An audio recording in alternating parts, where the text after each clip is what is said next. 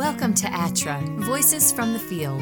This Sustainable Agriculture podcast is presented by the National Center for Appropriate Technologies ATTRA, Sustainable Agriculture Program, with support from the USDA Rural Business Cooperative Service. Hi, I'm Heather Lingle with NCAT. Thank you for joining us. Today's episode, Part 4 of our Direct Marketing Meet series, features a question and answer session with Dave and Jenny Scott. Linda Coffey asks questions submitted by listeners, and Dave and Jenny provide great answers. You will hear some innovative marketing ideas as well as more information about production practices and nutrition. Dave and Linda are livestock specialists with NCAT's ATTRA Sustainable Agriculture Program. Dave works out of NCAT's headquarters in Butte, Montana, and Linda is on staff at NCAT's Southeast Regional Office in Fayetteville, Arkansas. Dave and Jenny are co-owners of Montana Highland Lamb near Whitehall, Montana. Be sure to check out the first 3 parts of this series. In Part 1, Dave and Jenny talk about marketing meat and how they started and grew their business. Meat processing was the primary topic in Part 2, and in Part 3, the focus was on working with customers, assessing profitability, and deciding on the scale of the enterprise. Now for Part 4, questions and answers. Let's listen. This is Linda Coffey from NCAT Southeast in Fayetteville, Arkansas, and I'm really happy to be here today to do a special episode answering a listener's questions with Dave and Jenny Scott from Montana Highland Lamb.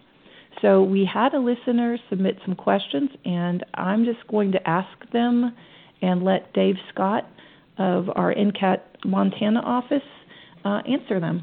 So, you ready, Dave? You betcha, Linda. I want to group them like this. She asked some questions, and I am putting them in the order that they would happen on your farm, okay?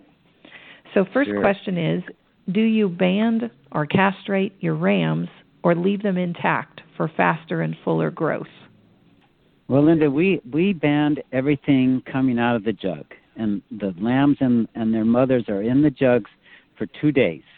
And so when we take the lambs out and the mothers out and put them in a little mixed pen, that is a group of ewes and their lambs, a group of three ewes, all those lambs get tagged with an ear tag, and they get banded right coming out of the jug there. And so we feel that we do that, we do that because we feel it's more humane to band a male lamb at that time, and also band the tails of all lambs at that time, because it only hurts for maybe 10 minutes. And when they get bigger, like say if you were going to band a 100-pound lamb, it's going to hurt a lot longer than that. And so we sort of try to take into consideration what you're doing to the lamb, and it's, how it's going to feel to that lamb. And so when they're small, they don't feel it hardly at all. And the other thing it does is when that lamb gets to be 4 or 5 months of age, and it's still out on pasture with a whole bunch of female lambs out there who are just starting to think about coming to heat, you got problems. You got a whole bunch of ewe lambs there that might be bred, and you don't want them to be bred, because we don't want to send any lambs to slaughter that are pregnant. That's just, no. We just don't feel that's right. No. And so by banding early, that kind of takes care of these considerations. Yeah, and that's what we do on our farm too. We band them like that first day of age, and for the same reasons. It's more humane, and then we don't have the management issues later on, and that just simplifies life. It simplifies life on the farm. Yes. Okay. Thank you. Now right. the next question is about what kind of feed do you use to finish lambs in addition to grass and hay? And Jessica wanted to know the percentage of protein you're aiming for, and I want you to talk a little bit in detail about what you do and why. Okay. First of all, our lambs are with their mothers on grass, and so those lambs just get mother's milk and grass until about the 1st of September. And because we live in Montana and have harsh winters, we take all of our sheep off of the pastures for the months of September and halfway into October when we have 3 killing frosts. And so that grass is allowed to rest so it can make it through the winter with enough carbohydrates stored in its roots. So that limits our grazing season for as lambs go, because after October there is not enough nutrition in that grass to finish a lamb. So about Labor Day, when we come off our pastures, those lambs go into a corral and they are fed alfalfa hay and a little bit of barley for all the way through the winter until they're finished. So our alfalfa hay that we feed the lambs, we mix a little bit of grass hay in with it. About 15% is grass hay, and 85% is alfalfa hay. That combined ration runs at about 17 to 18% crude protein, and with the barley in it. And our philosophy is kind of opposite of what a feedlot is in terms of hay to grain ratio.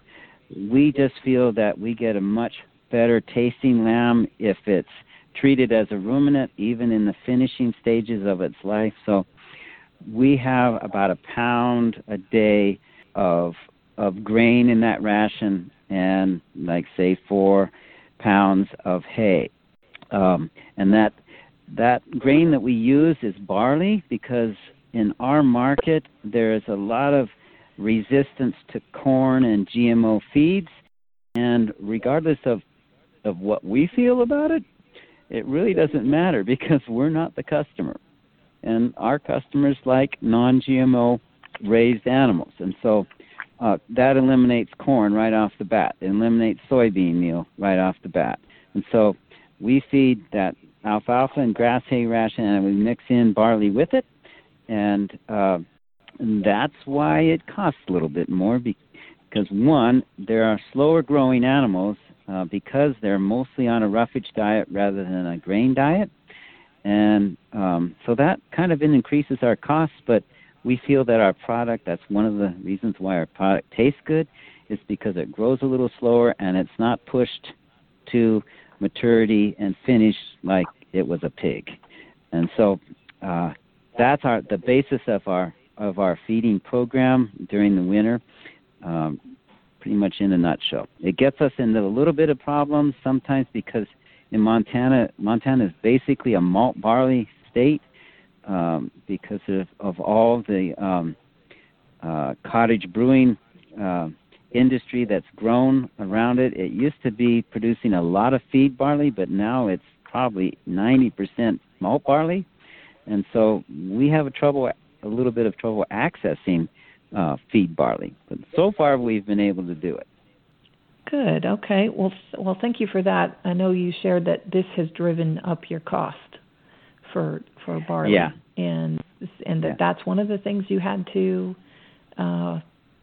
incorporate into your pricing strategy. It's just as your costs rise, you've got to look at that. Right. Okay, thank you. And to emphasize again, Linda, what really determines what kind of lamb we have is our processing costs, because in our case, we can't sell or process a lamb that's 90 to 100 pounds, because the processing cost takes too much of that expense out of it, right, or adds right. too much the expense. So because of that, we are in that position of having to have a larger frame lamb, which means that we can't finish it on our grass pastures, because our grass pastures quit growing about September, and that's not enough right. time. So it's right. just a little regional thing that we in Montana have to abide by. And all of our listeners are going to have to look at their own regional impacts. How long is your growing season? What kind of forage base do you have? What sort of feeds are available and at what cost? What does your customer want, right?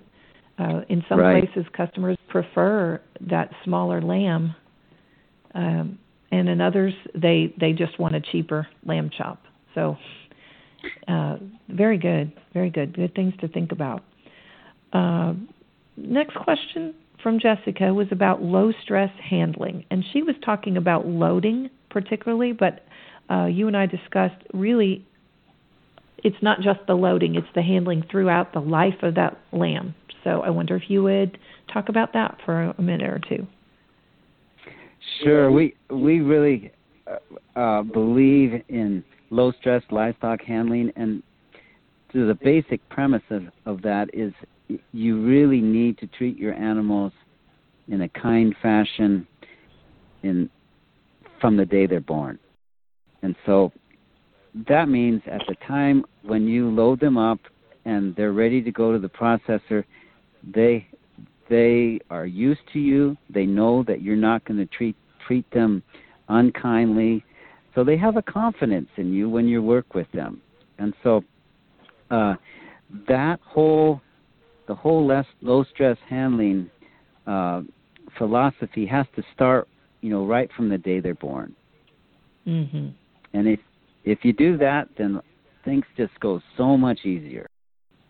And I guess I could expand on that. I could expand on that a little bit. Is our lambs they're vaccinated. They twice.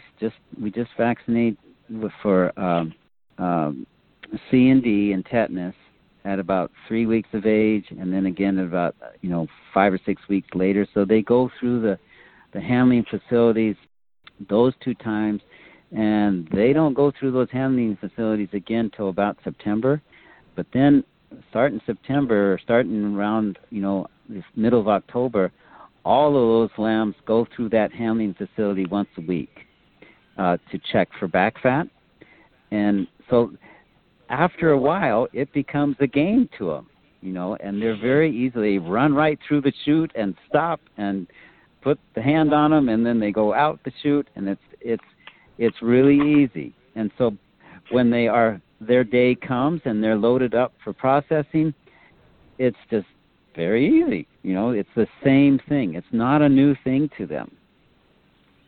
Yeah, we have the same thing on a much smaller scale on our farm, where we're taking them through our system, which is again much smaller, and it is so interesting how quickly they do learn the drill, because the first time through it's kind of a zoo, but the second, third, fourth, you can just feel them getting comfortable with it and understanding that you're not going to hurt them. It's just, and by the time they are finished weight, yes, our lambs go through very easily.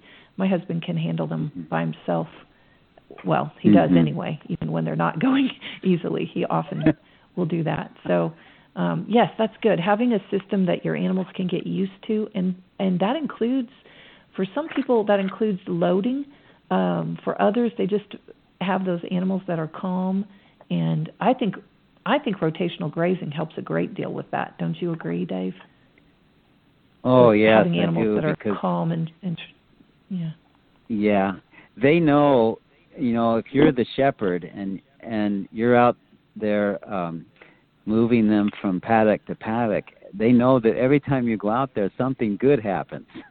So right. They have a lot of confidence in you.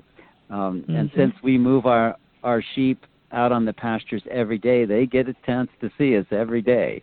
And that there's a bond there between the shepherd and the sheep. And the other thing is we try to continue that bond in the winter months when we're feeding hay in the corrals. Whenever I feed hay or push up hay, I always talk to the sheep. I always say, good sheep, and share my day with them so they know my voice and, they're happy sheep. You're the guy that brings them good things. Yes. Yeah. Great.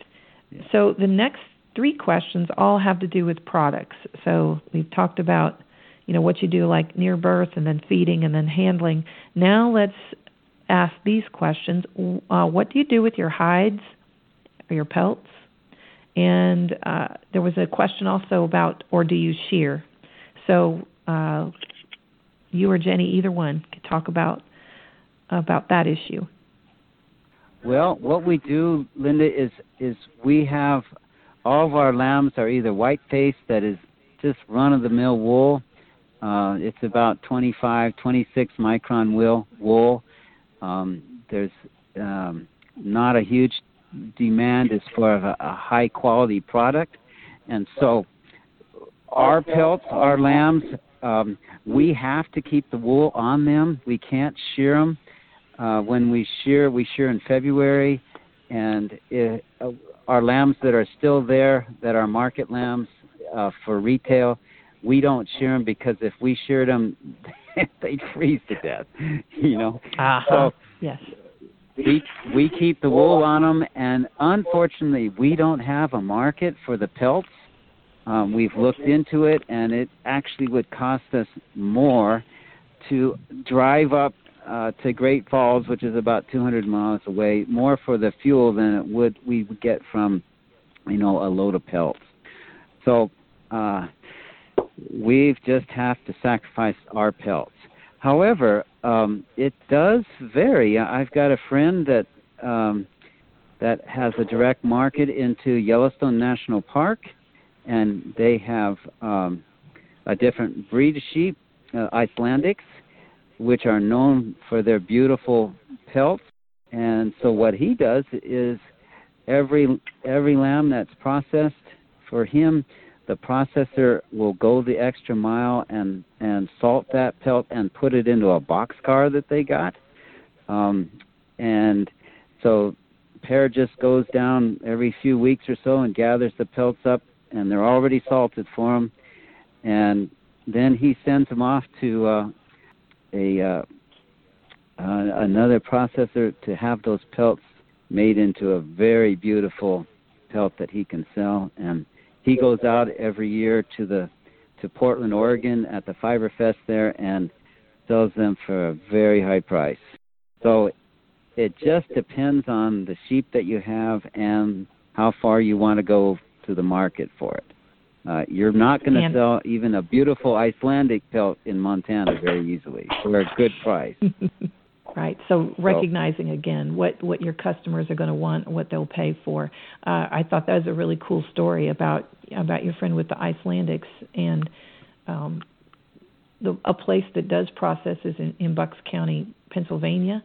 And by the time you figured in your time, your labor, your shipping, the cost of processing, them shipping it back to you, there's some cost to incur, but that is another opportunity for making money.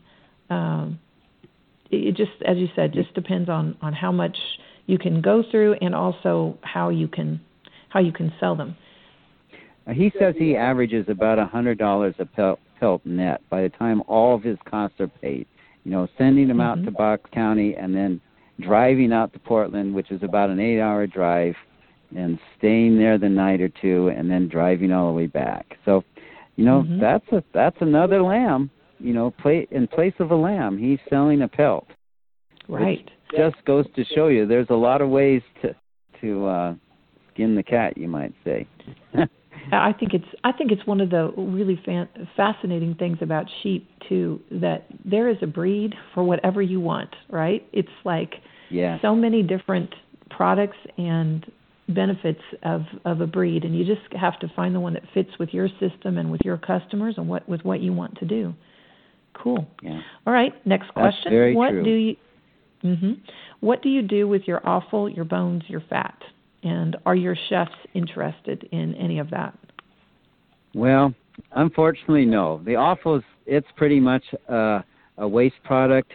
And in Montana, that's really becoming an issue because the company that used to take all of the offal for cattle and for sheep no longer is going to do that. And so processors have two choices. Either they can haul the offal to the dump, or they can compost it. And composting seems to be the sustainable answer because a lot of these dumps are starting to say no more offal. And so I think that's the way it's going to happen in Montana, is there's going to be a lot more composting of offal. As far as the other cuts like the organs, kidneys, liver, and heart, we do make our best effort to get those back, and then to somehow market them, and it's an ongoing, educational thing for us to learn how to do that. We do get some call in the Asian market. Hearts are very desirable, and so we do sell some hearts that way. Just as an example of how your market can change, just a few days ago we got a call from a sled dog musher who has placed 3 times in the Iditarod, and I think the highest placing was 3rd place. Wow. And she's a woman, and this is overall too. She has 100 huskies that she's feeding, and she called us and wanted to know if we had any hearts and fat. And so we did have some hearts, and we've never kept the fat, but we're going to start keeping the fat for her, and she's willing to pay a nominal price for it. And every little bit that you can shave off of that cost of processing helps. It might be $5 a lamb that she's saving in our expense of processing, but it's something. And so It just goes to show that you never know what's going to happen. Keep your ears open. Yes, that's awesome. All right, cool. And plus, Linda, it really is a neat thing to be selling some lamb to some dogs that are winning in the Iditarod. I mean, how cool can that be? Okay, so Dave, that is so cool. Well, the last question, and then we'll wrap up, is what cuts do you dedicate to ground and to be sure it tastes good and turns a profit? And I wondered if you and your processor have a certain percentage of lean that you're aiming for. And so if you would just talk through your thought process on how you decide what goes into grind. Sure. We put all of our trim goes to grind. And the trim is what's left over after they debone the legs and the shoulders and any other muscles that are trimmed off, plus the fat that's with them. And that is the least expensive way to make lamb burger. If you need more, or if you wanted to, and I should say, if you make lamb burger out of trim, at least our lambs, it's around that 85% lean category. If you want to up it into 90%, you're going to have to take some of your shoulders, say, maybe even some of your legs, and put them into your grind too. That's the only way I know of to up that into a 90% lean. Fortunately, our customers, they like that 85% leanness to it, and so we don't have to take any meat from our shoulders or our legs, which are higher value cuts. And for example, we sell our lamb burger at $7.25 to restaurants a pound, and our legs are $9.25, and our shoulder boneless roasts are $8.75. So if we had to take some of those higher value cuts and put them in the grind, then our overall value of our lamb decreases. So that's what we do as far as our cuts for grind. We generally average about 10 to 14 pounds of grind on an animal that, say, is 130-pound live weight for it. 10 to 14 pounds per animal? Yeah. And it really depends. Yeah, if you cut your shoulders into kebabs, just the way, if you cut them, we cut ours into 1.5-inch cubes, and just the way the shoulder is configured, there's going to be some parts of that shoulder that you can't get 1.5-inch cube out of it, so that goes to trim, which ends up as grind. So it's going to vary. If you cut your shoulders into kebabs, you're going to have more grind, but you're going to have less kebabs. For instance, on our shoulders, our typical lamb gives us 4.5 pounds, maybe to 5 pounds of shoulder. We got 2 of them. If we cut those 2 shoulders into kebabs, we're only going to get 4, maybe 5 pounds of kebabs. So we're losing about, probably 4 pounds of meat in making those shoulders into kebabs, but that meat goes into grind. So we have 4 pounds more grind. So that's a good example. Is we might sell our shoulders at $8.75 a pound for a rolled roast. We've got to charge more for the kebabs, even though it's made from the same cut or part of the animal, to make up that difference. I can see that. Things. Yeah, those are the things, the little small nuances that the Lambulator really identifies for you. Mm-hmm. I'm always impressed at the data that you collect, Dave, and the things that you have learned from it. Because, you know exactly what you're getting from those lambs, and knowledge is power. Well, thank you very much, Dave, and thank you, listeners. Please, if you do have questions, send them to us. We will be happy to address those in a future episode, or we might have Dave write something up, too, if it's a commonly asked question. So thank you very much, and I appreciate your time. Let us know if you have questions or ideas for things that you'd like to learn, because we at Voices in the Field really want to respond to what you need. So, Dave and Jenny, thank you so much. I really appreciate it. Well, thank you, Linda, and thank you all for listening. Thank you for listening to ATTRA, Voices from the Field. Depending on the platform you're listening on, if you can, be sure to rate us and leave a review or comment. For more information on this topic, you can contact Dave Scott or Linda Coffey directly. Dave can be reached at daves@ncat.org. That's DAVES@ncat.org.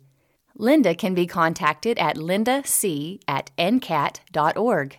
That's LINDAC@ncat.org. In the notes below, you'll find links to ATTRA resources and publications related to marketing meat. Please call ATTRA with any and all of your sustainable agriculture questions at 1-800-346-9140 or email us at askanag@ncat.org. That's ASKANAG@ncat.org. Our 24 specialists can help you with a vast array of topics, everything from farm planning to pest management, produce to livestock, and soils to aquaculture. You can get in touch with them and find our other extensive and free sustainable agriculture publications, webinars, videos, and other resources at ATTRA's website at www.attra.ncat.org. That's www.attra.ncat.org. We'll catch you next week, and until then, keep on farming.